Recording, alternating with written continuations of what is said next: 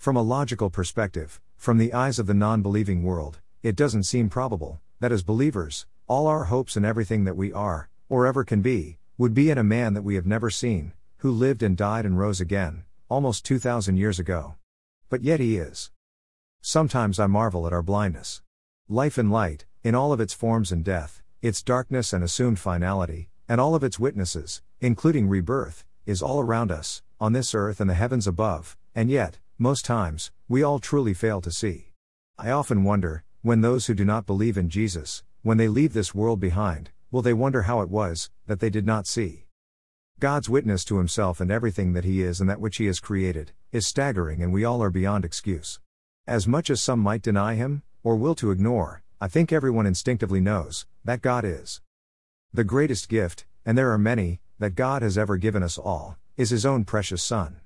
Jesus demonstrated and fulfilled the love and the exact representation of his Father, by perfectly following and accomplishing that which his Father asked of him to do. And that was no simple task.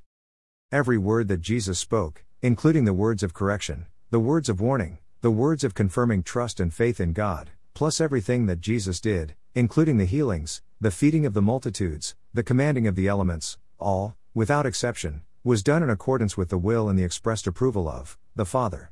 And Jesus did it all.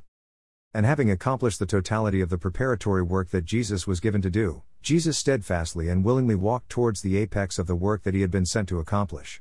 To do for us what we in ourselves cannot do. God himself provided a lamb without blemish, his own Son, to cover the sin that separated us from God our Father, with the shed blood of his own Son. And Jesus did that too. Jesus wore flesh and blood like you and I. He knows us better than we know ourselves. Remember his words, "Nevertheless, not my will but your will be done." Jesus willingly took upon himself the undeserved punishment that our sins brought, separation from God, and demonstrated by his resurrection that the consequences of sin had been conquered through our faith and trust in his accomplished work on that cross, on our behalf. Death, where is thy sting? Jesus, the Son of God's witness of the Father's love, is real. God the Father is real. God's Holy Spirit is real. John 3:16-21 NASB. 16 For God so loved the world, that he gave his only begotten Son, that whoever believes in him shall not perish, but have eternal life. 17 For God did not send the Son into the world to judge the world, but that the world might be saved through him. 18 He who believes in him is not judged, he who does not believe has been judged already, because he has not believed in the name of the only begotten Son of God. 19 This is the judgment, that the light has come into the world, and men love the darkness rather than the light, for their deeds were evil.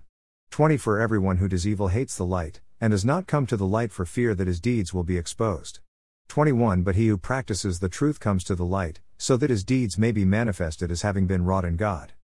Improbable? No, not to those of us who have taken God at his word, and experienced his love and grace working within us. It's not improbable at all. In fact, it's anything but. Worthy is the Lamb. Blessings.